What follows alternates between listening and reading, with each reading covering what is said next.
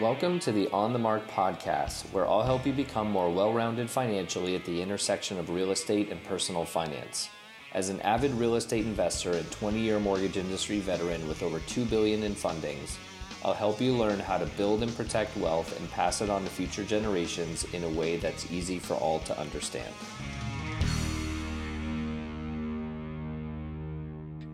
Today, we're going to be talking about how to choose the right financial advisor for your needs and talking about what their role is and how to use one most effectively.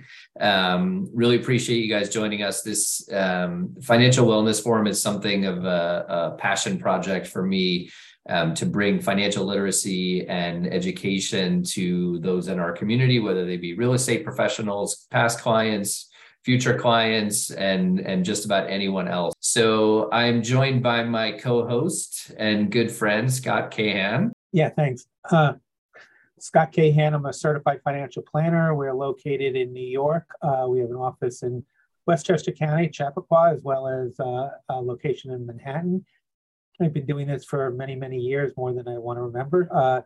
I started my own firm back in 1986 when I realized working for a big firm, we could not do the best job for the client, and we've been independent since as a fee-only financial planner, investment management firm, and we help people identify goals, objectives, and plan for their future. That's great, and I don't mean to put you on the spot, but you did just win a pretty special award. So I'm gonna encourage you to boast just a little bit. I know it's not in your DNA, but no, it's about the award that you just got.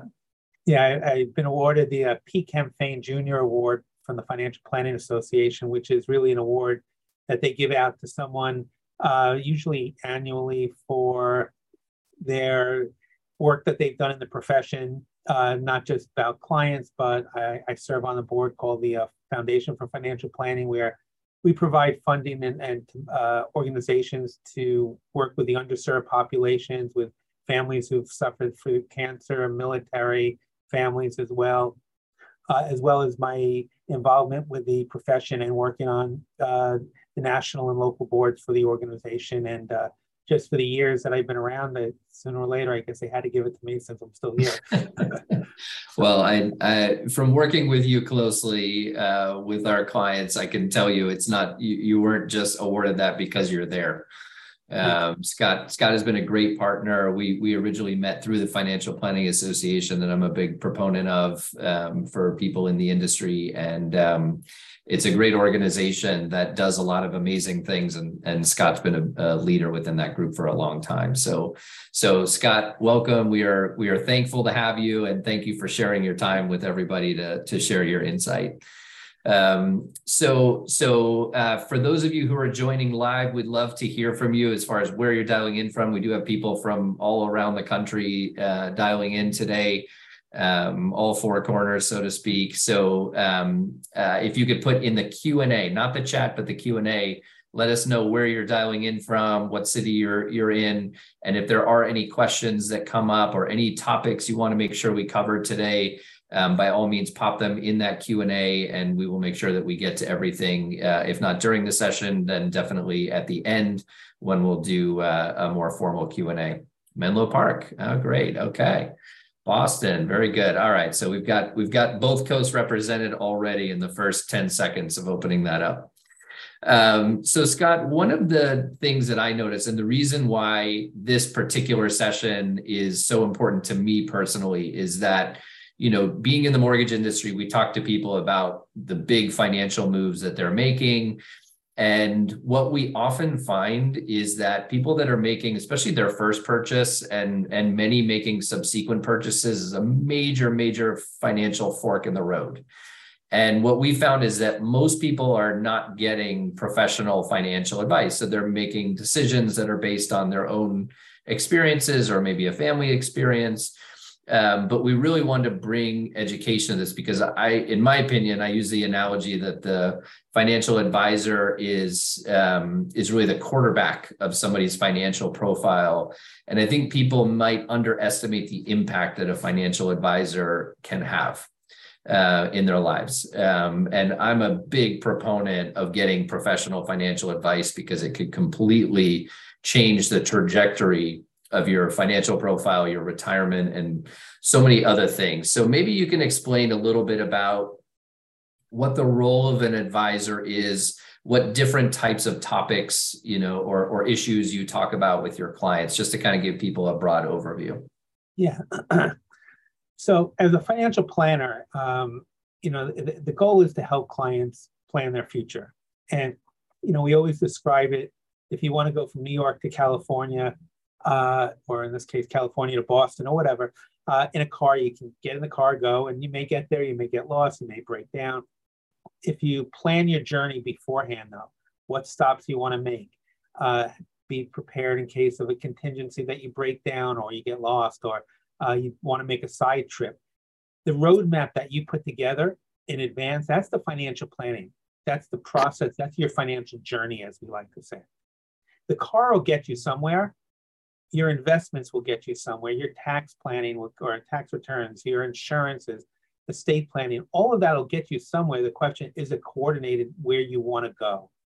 And, when with financial planning is a process. People think, oh, it's a one-shot deal. It's really ongoing, because think about your lives. How often do things change in your lives? What you thought would happen, and all of a sudden, you're thrown a curve, something else happened, good or bad, and that you have to deal with it. And that's where the planning process has to be ongoing. And the terms out there, and this is where it gets confusing, because there's financial advisor, financial planner, financial consultant, investment advisor, you name it, every term under the sun, and it can be very confusing. And that's why we always tell people, look for a certified financial planner, because there's certain requirements that a CFP has that others don't. But there's a lot of confusion just in what I would say is the financial services industry, where true financial planning and financial planners are the professional part of the bigger industry, just like a doctor is a professional, or a nurse in a medical industry that includes pharmaceuticals and everything else. So that's a quick description of planning your journey, and that's where planning comes in. Yeah, I really like that analogy. I've actually never heard that before, but driving cross country, there are sites you want to see and experiences you want to have. And if you don't have a plan for them, you're probably going to drive right past them and not even realize you could have enjoyed it. So that's a great analogy. So you kind of touched on it a little bit, but maybe you could talk about the different components of what an advisor might advise on, whether it be retirement planning or life insurance, like just the components of what a financial plan would look like. Basically, when it's done properly, it's really touching on everything tied to your financial life. So as a financial planner, when we start with a client, we want to look at everything. We want to look at all your insurances, your employee benefits. This is a time of the year people have open enrollment. And many times they're leaving benefits off the table that they didn't think of that could be valuable. Maybe they're underinsured and there's a good way of getting insurance there. Or maybe there's sometimes a legal reimbursement or legal fees that the firm will pay, for estate planning. So those are just little pieces, but it's really looking at retirement planning, education planning, buying a home, making sure you're insured properly, making sure your tax planning is being done. Many times people are using CPAs, but are they doing it just to prepare their tax return, or are they planning? And more often than not, it's preparation. Estate planning. I can't tell you how often clients with young children have not done their estate planning because they can't figure out who to name as a guardian for their children if something happens. So they just figured nothing will happen, but there's things that need to be discussed.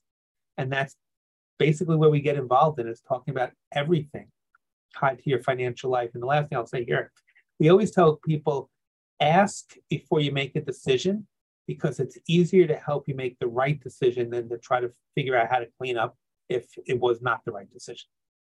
Yeah. And I think you touched on one as far as estate planning, which is incredibly important. All of the components there are important, but you hear these horror stories about these people who are ultra wealthy who did not do any estate planning. I think Prince is one of the examples. And the person passes away and there's no instructions on what they want to, what they're wanted done with their fortune. Even if you don't have a fortune, you still probably want to be able to direct that. So, and that's part of the overall financial plan that you put together with an advisor. It's in my opinion, it's just getting all the different, like a financial advisor or planner will help you put all these components in order. It'll get your financial life organized and make sure that you're not missing out on those things. And people that don't have estate plans and don't do tax planning can take a major hit, if things aren't set up properly. Right. And one thing I'll add in is, as you mentioned earlier, Mark, a planner is the quarterback of a team. And that's how we view it. We're not attorneys, so we can't provide legal advice, but we can look at estate planning documents to see if they're done properly. There are times we'll look at documents that a lawyer drafted or the client has signed, and it doesn't meet what the client's trying to do, but it was never reviewed with the client. So at least we can look at that, make sure beneficiaries are in place, make sure documents are in order, working with the accountant to make sure the tax planning is done, working with the insurance agent to make sure that the insurance that is being recommended or what we're recommending is appropriate for the client. So it's really a coordinated effort. It's not, there are planners out there who can do it all, but in many cases you have to be careful. Yeah, there's people in real estate that try to do mortgages and insurance and everything else. It's, right. You're either an expert at one thing or nothing. So in my opinion, but you touched on this briefly about the CFP or Certified Financial Planner designation. Can you explain how that works and what it takes to obtain that? Yeah. So the CFP marks, they're a little 50 some odd years old, and there's approximately, I think, close to 100,000 certified financial planners. There are probably 3, 4, 5 times of that of people who call themselves financial advisors, financial planners, and whatever. And there's a lot of holes in the regulation. But to be a CFP, you have to pass an exam. You've got to go through usually 2 years of studying to prepare for the exam. You've got to have an undergraduate degree as well. And the main thing is what they call the 4 E's: education, exam, experience, because you have to have a certain amount of years of experience, even if you pass the exam before you can use the marks, and ethics. Every 2 years, we have to get CEU credits, continuing education credits. 2 of them must be in ethics. So those are what they look at, the 4 E's. So it hopefully is holding the CFP to a higher standard than anybody out there calling themselves a planner or an advisor. Because again, there's a lot of holes in the regulation that's out there today. Yeah, I would imagine so. Is there, in order to call yourself any sort of financial advisor, whatever term you want to use, people who advise people on finances, is there a licensing required no matter what? And then the CFP is an additional designation, or is licensing potentially not even required for some people who kind of dabble in it? Yeah, good question. So if you're not selling what I'll call products, insurance, if you're selling insurance, you have to be licensed with the state insurance departments. If you're selling investments through a brokerage firm, you have to be licensed and pass exams for the brokerage business. If you're just charging people fees, theoretically, you should be registered as an investment advisor with either the Securities and Exchange Commission or the local state departments. Those are the regulatory areas. If somebody is out there just holding, themselves out as an advisor, planner, and they're not selling product, they're just charging fees, yes, they can kind of squeeze in there and, not be regulated. The other thing is you see commercials today, insurance companies, banks, brokerage firms, everybody's doing planning, everybody's provided. I always tell people, look at who the person works for, because that's an indication of how they're approaching it. Many times people who work for an insurance company, even if they're CFPs and they're financial planners or whatever, their answer many times is insurance. That seems to fit everybody's needs as a savings vehicle, protecting life, retirement. It doesn't do all that properly. If you work in the brokerage business, it's about managing money.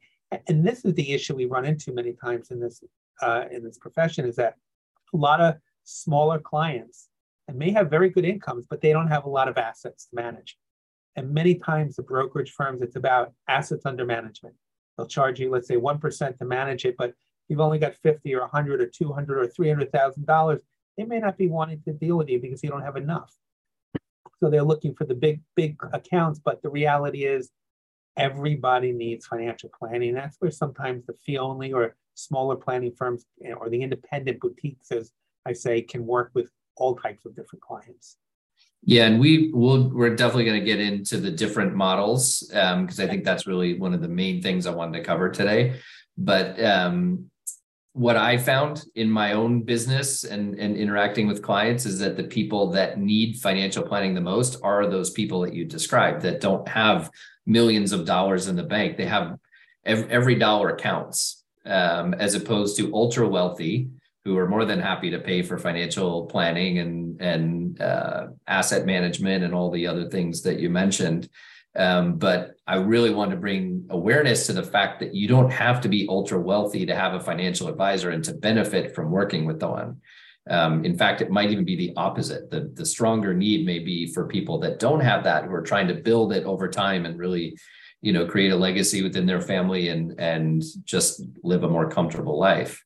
Exactly. To be able to, buy your home, send your kids to college, retire one day, having, those are basic goals separate from, whatever else you may throw in there. And people who are living, I don't want to say paycheck to paycheck, but funding a 401k, but don't have a lot of excess money. They're looking to build it up. Those are the people that often, need more planning. It's time consuming because a lot of it is cash flow management. And a lot of planners don't want to be bothered with it. Right. Budgeting, all that type of stuff. Yeah, it's something that an asset manager doesn't usually want to deal with. Maybe they might help you if you have millions of dollars in an account with them. They might help you with that, or have a side person within their company who might offer that just because they don't want to lose the assets under management. Exactly. But it's really kind of an afterthought is what I've experienced. Okay, can you explain what a fiduciary is and why that's, how that is relevant to the industry? Yes. I mean, fiduciary should be a straightforward term. It's basically putting the client's interests ahead of yours. And we act as fiduciaries. A lot of planners I know act as fiduciaries. There's, with the CFP board and the CFP regulations, there's full disclosure that has to be done. So what happens is many times, though, people are saying they're fiduciary. It's the buzzword out there. Everybody now is a fiduciary.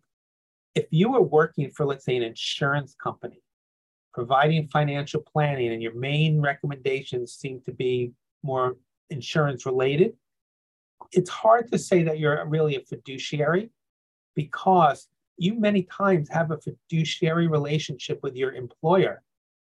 If you have a fiduciary relationship with your employer, how do you have a same fiduciary relationship with your client? You can't put two entities both ahead of yourself and ahead of each other because it just doesn't make sense. So that's where there's sometimes conflicts, and that's where, and we'll probably get into it, the questions to ask and how to look for a financial advisor or planner.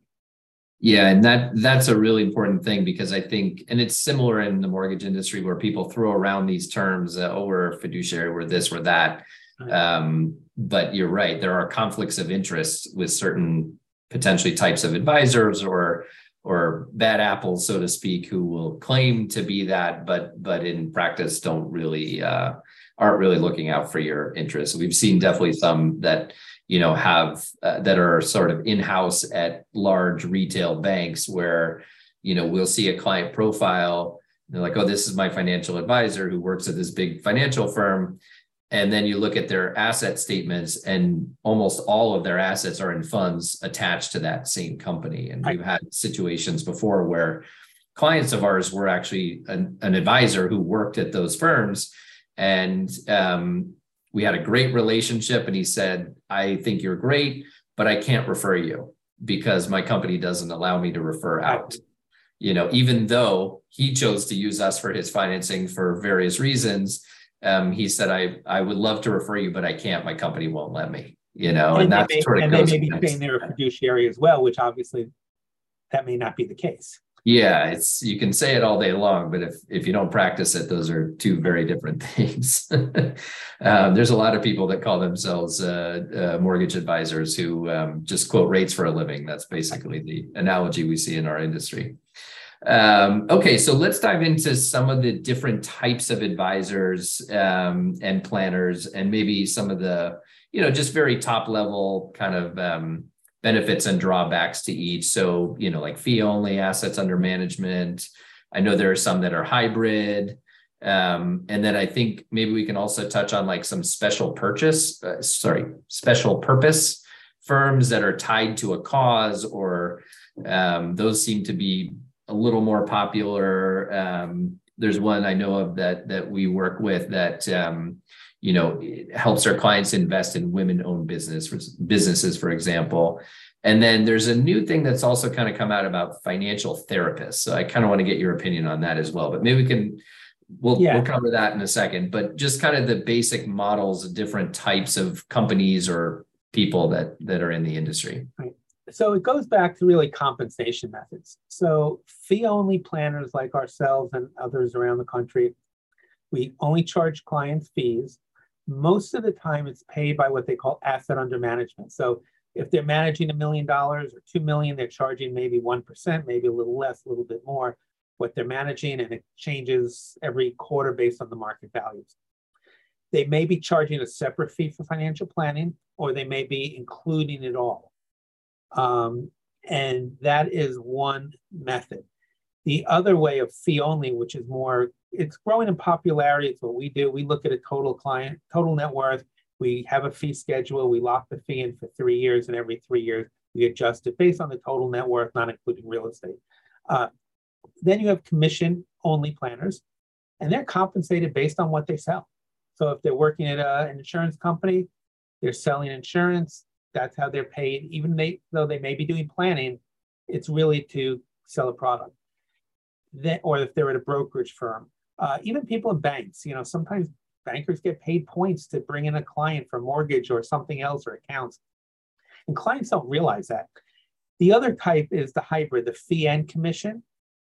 Sometimes it's called fee-based. Whenever I hear that term, to me, it doesn't mean fee only. It means that they're charging fees and they can earn commissions. Are they? It's hard to say. We see a lot of people with the big brokerage firms, for instance, where they are putting your money in a managed account where the manager through the firm are charging, let's say, 1%, and they are supposedly doing financial planning, and it may be all inclusive in that fee, it may not be.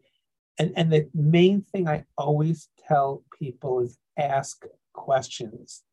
Ask people how they're compensated. Full disclosure, years and years ago, we were on the fee and commission side, and we told the client what the fee is. And if we earned a commission, we disclosed it and we offset the fee. That's all. But the bottom line is you should know how your planner advisor is being compensated. And if they won't answer, they can't answer, is it a good relationship if they can't answer a basic question of how much you're making from me being a client?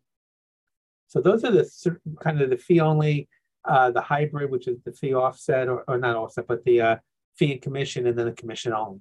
Those are usually the standard models out there. Okay. And commission only would include just somebody who's more or less an asset manager, where they're managing. No, and if they're an asset manager, they're probably fee only. They're charging a percentage of what they're managing. I view that sometimes like a commission, but whatever. That's all my personal issues I have with the whole financial services industry. But the reality is that they're charging a fee. And the good and the bad is that if the markets take a hit, like we've seen this year, their fees go down. But on the other hand, if you think about it, how often do people need more help when the markets are going down and then they're being paid less? It just, as a fee model, makes no sense. So it's really, when you get into the commission side of it, it's going to be, most of the time, it's going to be the insurance companies, sometimes the big wirehouses. And many times what they do in a big firms is they're putting part of your money in a managed account where it's, let's say, 1%, and another part of it they're putting into mutual funds where they're paid a commission, and they're managing that. And people are, I would say 9 out of 10 times, if not 100% of the times, people have no idea what they have, because they're trusting the person they're working with. And I'm not saying one method is necessarily better than the other, but if you know what you're paying, you can make the right decisions. Absolutely. And then maybe you could just touch briefly on some of these more unique, I wouldn't say fringe type of arrangements, but there are some companies that only manage assets that are invested in special purposes, whatever it may be. and then the financial therapist as well. It's just kind of Yeah. another thing that's coming on the So horizon. there are definitely groups out there that work with special, women's groups that they look for management of investments and whatever, and try to stay more onto, women who are managing it and so on. And most of the time, that's fine as long as the choices they're making. Look, there's tens of thousands, if not hundreds of thousands, of investment choices between mutual funds, exchange traded funds, individual stocks, bonds, whatever. So if they can match what the allocation should be based on the client's goals and objectives, and that's the planning process, that could work fine. Some of them, I mean, there's a lot of, when you get into other areas of management, you have to just make sure that whatever they say they're doing, they really are walking the walk, because many times they're not necessarily doing that. As far as the financial therapist, it's that, and it also gets into financial coaching. And it's confusing sometimes. What's a financial coach or therapist versus a financial planner? Sometimes there's no difference. Sometimes there's a lot of differences. When you get into behavioral finance, and this is probably getting deeper than we need to, but how you handle money goes back to how you were raised and how you saw your family managing money. And often people in a relationship, spouses, partners, whatever, have completely different views of how to manage money and different views of spending and so on, and how to bring that together. And we have clients that call us their financial therapist. Years ago, I had a client who was a therapist, and he used to, basically call me his therapist for money. We have clients often that, we'll be talking to them, and, all of a sudden it gets emotional about money, or they're arguing and they apologize because they think we never deal with this. And I tell them we deal with this more often than you think. But there are definitely people who just deal with coaching and therapy on finances. They're not there to implement. They're usually not going to do real financial planning, but they are serving a need that is often there, that people need to work through issues dealing with money, because money has a lot of ties to it, good, bad, and indifferent, a lot of guilt sometimes when you come into money, especially. It does. Yeah. Where we see that is in sometimes succession planning for families that are handing money down to their children, and maybe those children are not on the same page about the distribution or how it should be handled, or and some have control over each other's trust, and it gets messy. And then you have people who are either mingling finances because they're joining forces in marriage or combining households and then also in divorce as well. Right. Those are the ones that we see often. And money is definitely emotional. It's probably, I don't know, I saw some statistic that was one of the biggest causes of divorce, because it's so emotional and so powerful, and it's not easy to manage. And that's a lot of times people say, if I came into money, if I won the lottery, everything would be good. And we've had clients that won the lottery or inherit a lot of money, and doesn't change anything. It just means they can spend more, and often they're spending too much at that point. But it really doesn't change their lives drastically in many ways, because they now have to deal with that money, and it's not always easy. Yeah, absolutely. So on that topic, a lot of people, you mentioned, kind of get advice from family members, or they get advice based on, their parents or their grandparents who, did well financially and made some choices at those times, but maybe they don't have the same perspective of what's going on now. So maybe you can talk a little bit about people who think that they can get financial advice or the benefits or drawbacks from family members, from CPAs, from other people that aren't necessarily in the financial planning community per se. Yeah. So the first thing I use as an analogy is, if you're getting advice from your family members, would you ask your family members for medical advice? If they're not a doctor, probably not. I mean, you may crowdsource and get 4 million opinions, but it doesn't mean it's right. So working with somebody who knows the area and really can do it professionally makes sense. And finding the right financial planner, as we talked about a little bit, can be difficult too sometimes. But you want to make sure that the people you're engaging are there and have the expertise to provide you with the right advice and the right services. As far as CPAs and attorneys, we have a few clients I work with, an accountant who is always telling them, he's very conservative, put everything in treasuries. Now, right now, treasury yields are higher, but long term, that is not always the best place. So many times CPAs, they don't have the expertise in financial planning and investments. Many times attorneys, they don't have the expertise for sure in a lot of these areas. And usually attorneys are not going to cross over. They realize the legal liabilities of doing so. There are CPAs that definitely are trained in financial planning, and that's okay if they're competent. But you really need to be careful that many times people don't want to pay for advice. And that's really what the issue comes down to. And if you go to 5 financial planners, advisors, you could get 5 different models of how this works. And that's where, asking the right questions is important. But I always tell people, stay in your lanes. Meaning if you're a CPA and accountant, stay in your tax planning. We want to work together for tax planning. If you're an attorney, same thing. If you're getting advice from your family or parents because they've done very well, many times when you start to get into people's finances, sometimes they're lucky, sometimes they did well. What they did may not be the right choice for you, because so many people look at financial planning, it's just money, it's just managing your money. It's not. The car, like I said, it will get you somewhere, but unless you know where you're going, it doesn't help. And asking a family member, they don't know what your journey is or what you want to do. It's a conversation of what's important to you. Right. Yeah. And if you look back, let's say 50 years ago, if you're getting advice from someone who built wealth 50 years ago, the landscape looked completely different. Yeah. It's probably, correct me if I'm wrong, probably mostly, blue chip type of stocks. And now you've got startups, you've got cryptocurrency, you've got, all sorts of different alternative investments that just didn't even exist then. So the strategies have to adapt to the times. The strategies do, and Wall Street is great for developing products to get people to put money into things that they probably, in many cases, have no idea what they're investing in. And I'm not saying everybody has to know everything, but there are products out there sometimes that people should just avoid. And I'll use Bitcoin and cryptocurrencies as an example. I'm not saying people should avoid them, but when I get questions from people who never would ever ask a question like that, why shouldn't we put money in there? What it says to me is they're following what the media is talking about and how much money people have talked they made.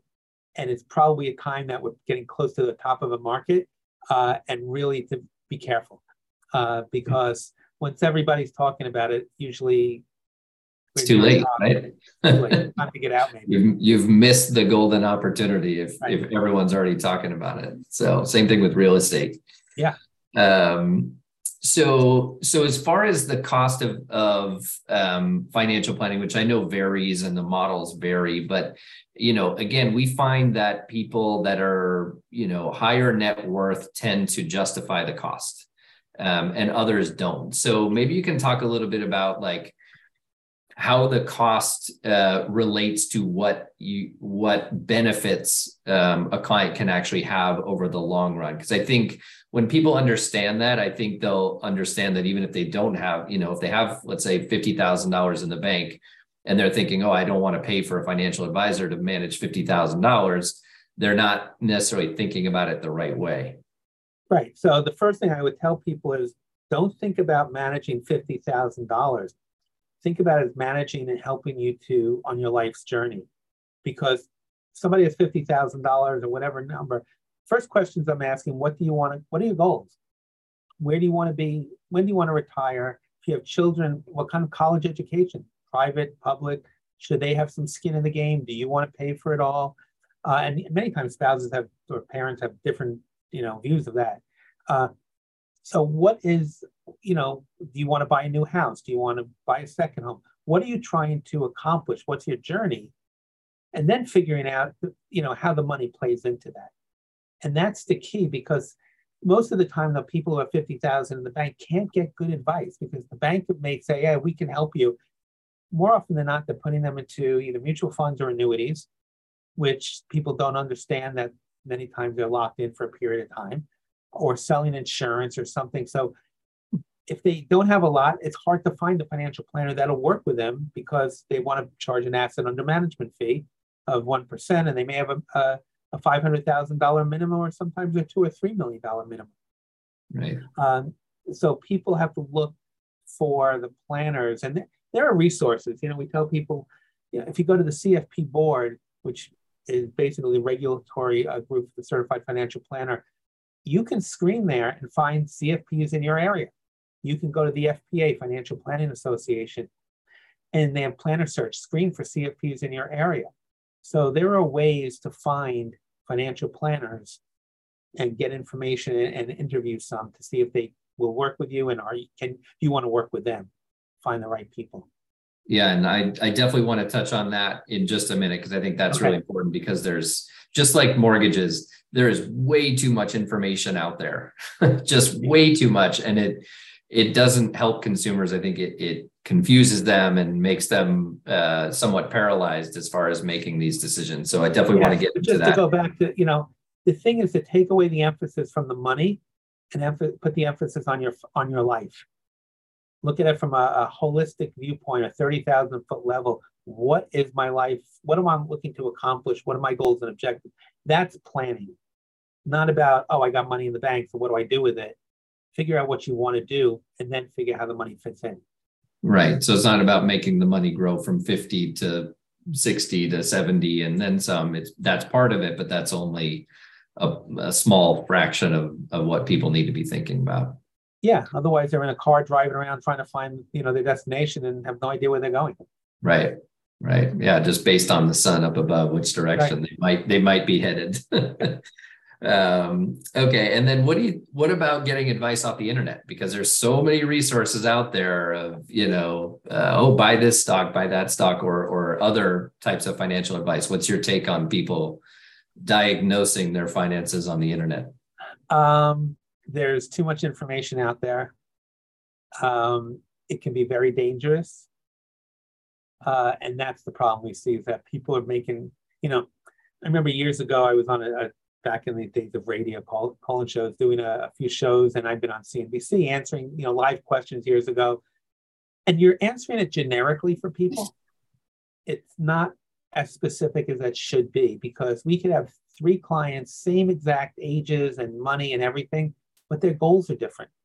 So the information that's out there on the internet and, on TV and CNBCs of the world and so on, it can be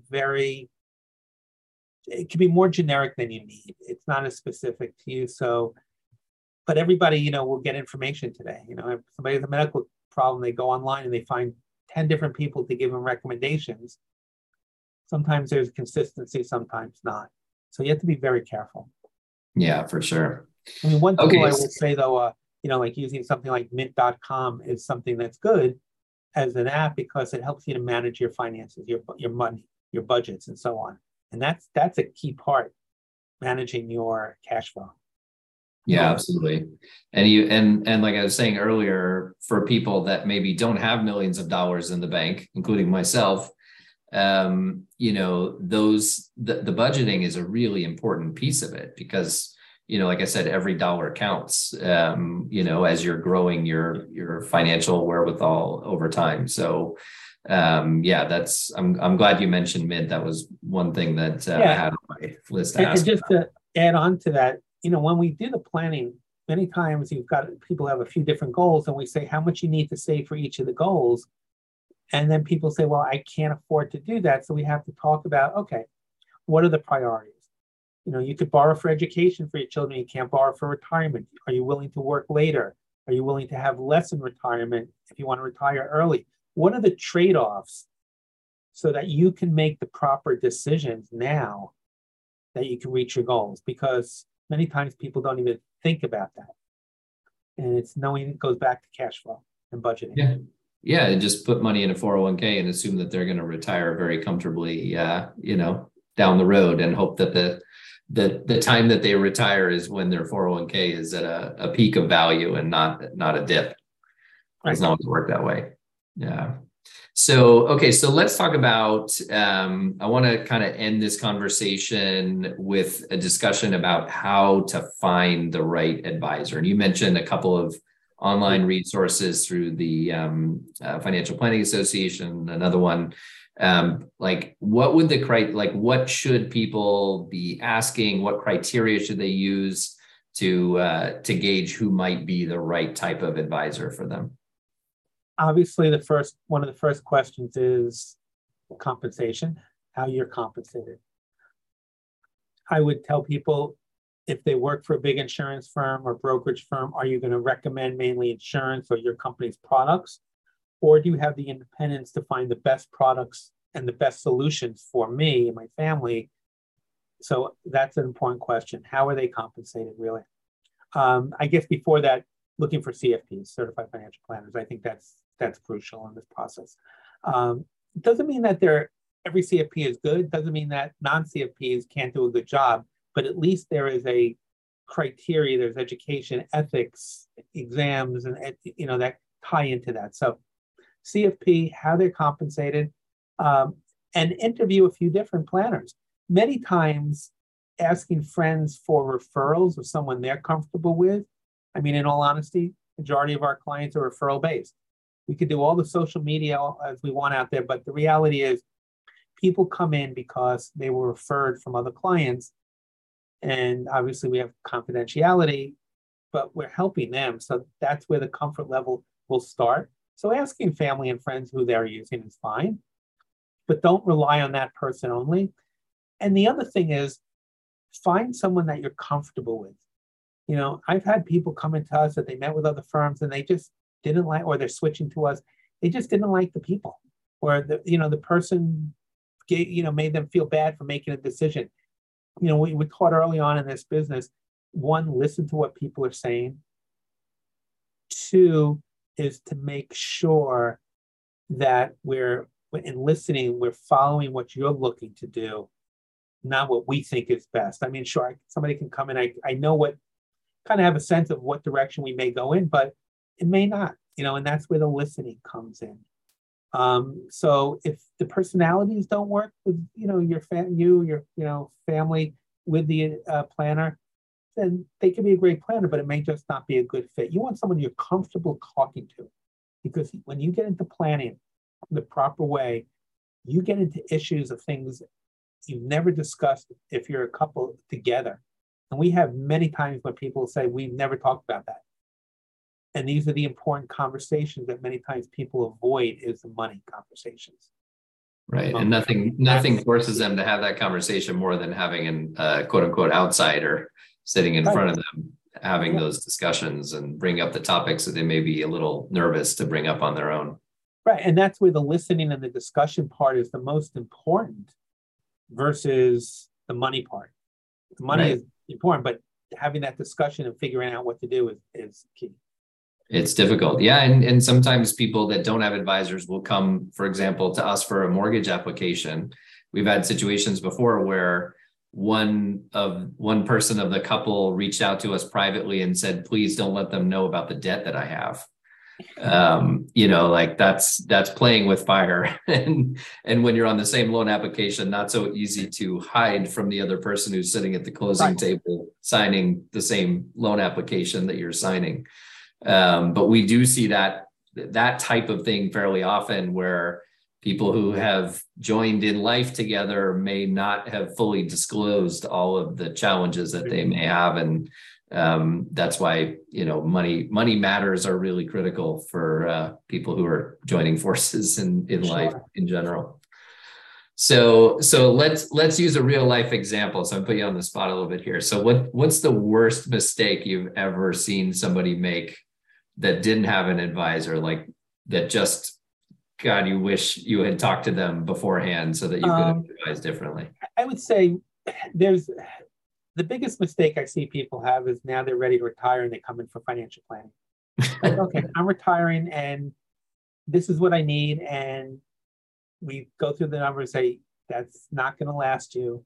People look at retirement as an end goal. Well, most people, if you retire, you're in the 60s today, you've got a third of your life ahead of you. And most people go into retirement, they have no idea. They have all these projects and goals. And after 3 months, they said, okay, I've done it all. Now what do I do? You have a third of your life ahead of you. So coming in at that point, it's like college, okay, my kid's going to college next semester. I need to plan now. you miss that opportunity. College you can borrow for, you can't for retirement. So I think that's the biggest area that we've seen, a problem, that people come in too late to deal with something. Right. And now all we can work it with is what we have versus what could have been. Right. So Which is that probably I still think a valuable service, but you could have been more valuable if they brought you in earlier. it's Yeah. tough to tell somebody you retired already, and you need $100,000, let's say, to live on, and you're going to run out of money in about 8 years. And I've had that experience, having to tell people you need to cut back, extremely, fine tune your budget way down, or find another job. And just as some of this is personal, because without getting too deep into it, I mentioned behavioral finance. We learn from what we experienced. My parents were in the garment center in New York. Their accountant told them when he was my father, 51, you can retire. They continued living the same lifestyle. I was just getting into the business. First plan I ever did, I said, you're going to be out of money in 9 years. And the reality was, it was probably 10 or 11 years, because they made some changes. And I wound up supporting them for years. I mean, my father recently passed away at 93. So that left such a mark that this really happens. This stuff is real. And if you don't get the good advice, because they got bad advice from an accountant, they never planned. They went into something blind that, they can do this. And it happens more often than not. Now, today, people have, through work, they have their 401ks and things like that. I would say another big mistake. People who've done their own planning, and I've had this a couple of times, people come in and they say, well, I want someone to look at it. And we'll look at it. And I remember a case a few years ago. They did their own planning. There was a teacher getting a pension. They inputted the pension twice by accident. So retirement looked great. The reality is, when we pointed that out, retirement did not look good at all. So they're doing their own planning. And all of a sudden now they made decisions based on that, and they were in trouble. Yeah. And I've seen clients who, just to give my own war story, where, they're coming in for a refinance or a purchase or whatever it may be, or trying to figure out how can they purchase. And, young working family, like a young family making really good money, $500,000 a year, and they've got $1.5 million in retirement, and they're living paycheck to paycheck because they put so much into retirement. They're not thinking about, like, I have to send my kids to school in a few years when they, are not in diapers anymore. And we've seen a lot of those profiles that are just completely out of whack with what they might need in the short term, while also focusing on the long term. So, And I would say another issue we've run into, and less these days, because you'll know better than I, how mortgages work. But years ago, people, you barely needed to fog a mirror to get a mortgage, and people were just so over leveraged. And we saw that in the savings and loan crisis back in the 80s. We saw it during 2007, 8, 9. People just were able to get mortgages they could never afford. And then when the real estate values went down and they lost their job, they were in trouble. Today, it's things are underwritten much more carefully, and that's good. If anything, people complain about the process, but I've told people it's protecting you in the long run. Right. And you mentioned, your own experience, which is actually really powerful, because if you don't plan ahead, you could potentially be putting a significant financial burden on somebody else you care about, and, it sounds like you were able to find a way to make it work for your family, but some people may not be. And then what, like the implications are really significant. They are. And, that's why the sandwich generation, you're taking care of your kids and your parents. And all my clients always say, I don't want to be dependent on my children. But many times they wind up being, usually we have the children as our clients who are helping the parents. Right. And sometimes we'll get involved to help the parents, just as either pro bono or just as part of the services. But it's something they never envisioned, but they never planned. Right. And I think people also underestimate how important it is to start early in your financial life, because you can do so much more. You can plan for all these different stages of your life. And so young people, just in my opinion, aren't getting this financial advice. This is exactly why we wanted to do this session, is because so many people need this badly. and they're not getting it, or they think, like you said, when I'm retiring, then I'll start planning. But you're right, you can't do that. It's kind of like real estate's the same way. There's this adage that people use that say, don't wait to buy real estate and then wait, like to allow the compounding over time. And that's where you really can benefit. And I think financial planning is similar in that the earlier you start, whether it be retirement planning or putting money aside for investments, it compounds over time. People underestimate how impactful that can be. Exactly, because when you look at people's lives, if you're younger, starting out, you don't have the family obligations. Your first big goal is buying a house. The next is, you need a new car. All of a sudden you turn around and 20 years went by and now you're worried about college and retirement, but you were paying for everything else. The early years when you don't have all those responsibilities, maxing out on your 401k or 403b retirement plans, saving as much as you can, because later on you may not be able to afford to save as much. And at least you've got a good start. And that's the most important thing is, getting that good start without a doubt. Absolutely. And I think that's one of the most important takeaways from today is to start as early as you can. You can't go backwards in time. Obviously, nobody has a time machine, but start now. If you haven't already started, start now. And the last thing I'll say about that, it's like you don't feel well, you have a problem. Do you wait to go to the doctor until it's so bad and now it's too late?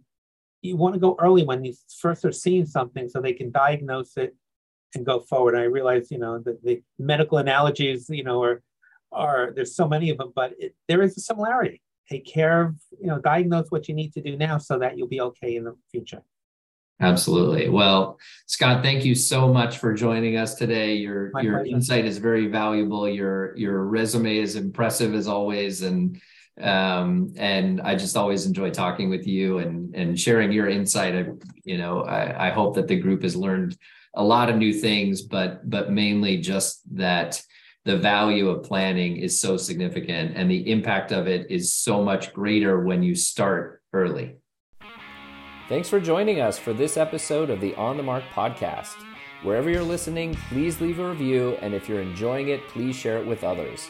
You can also follow us on our social accounts and find us at markmyman.com to connect directly. Be sure to take a look at the show notes for all the important links, and I'll see you next time.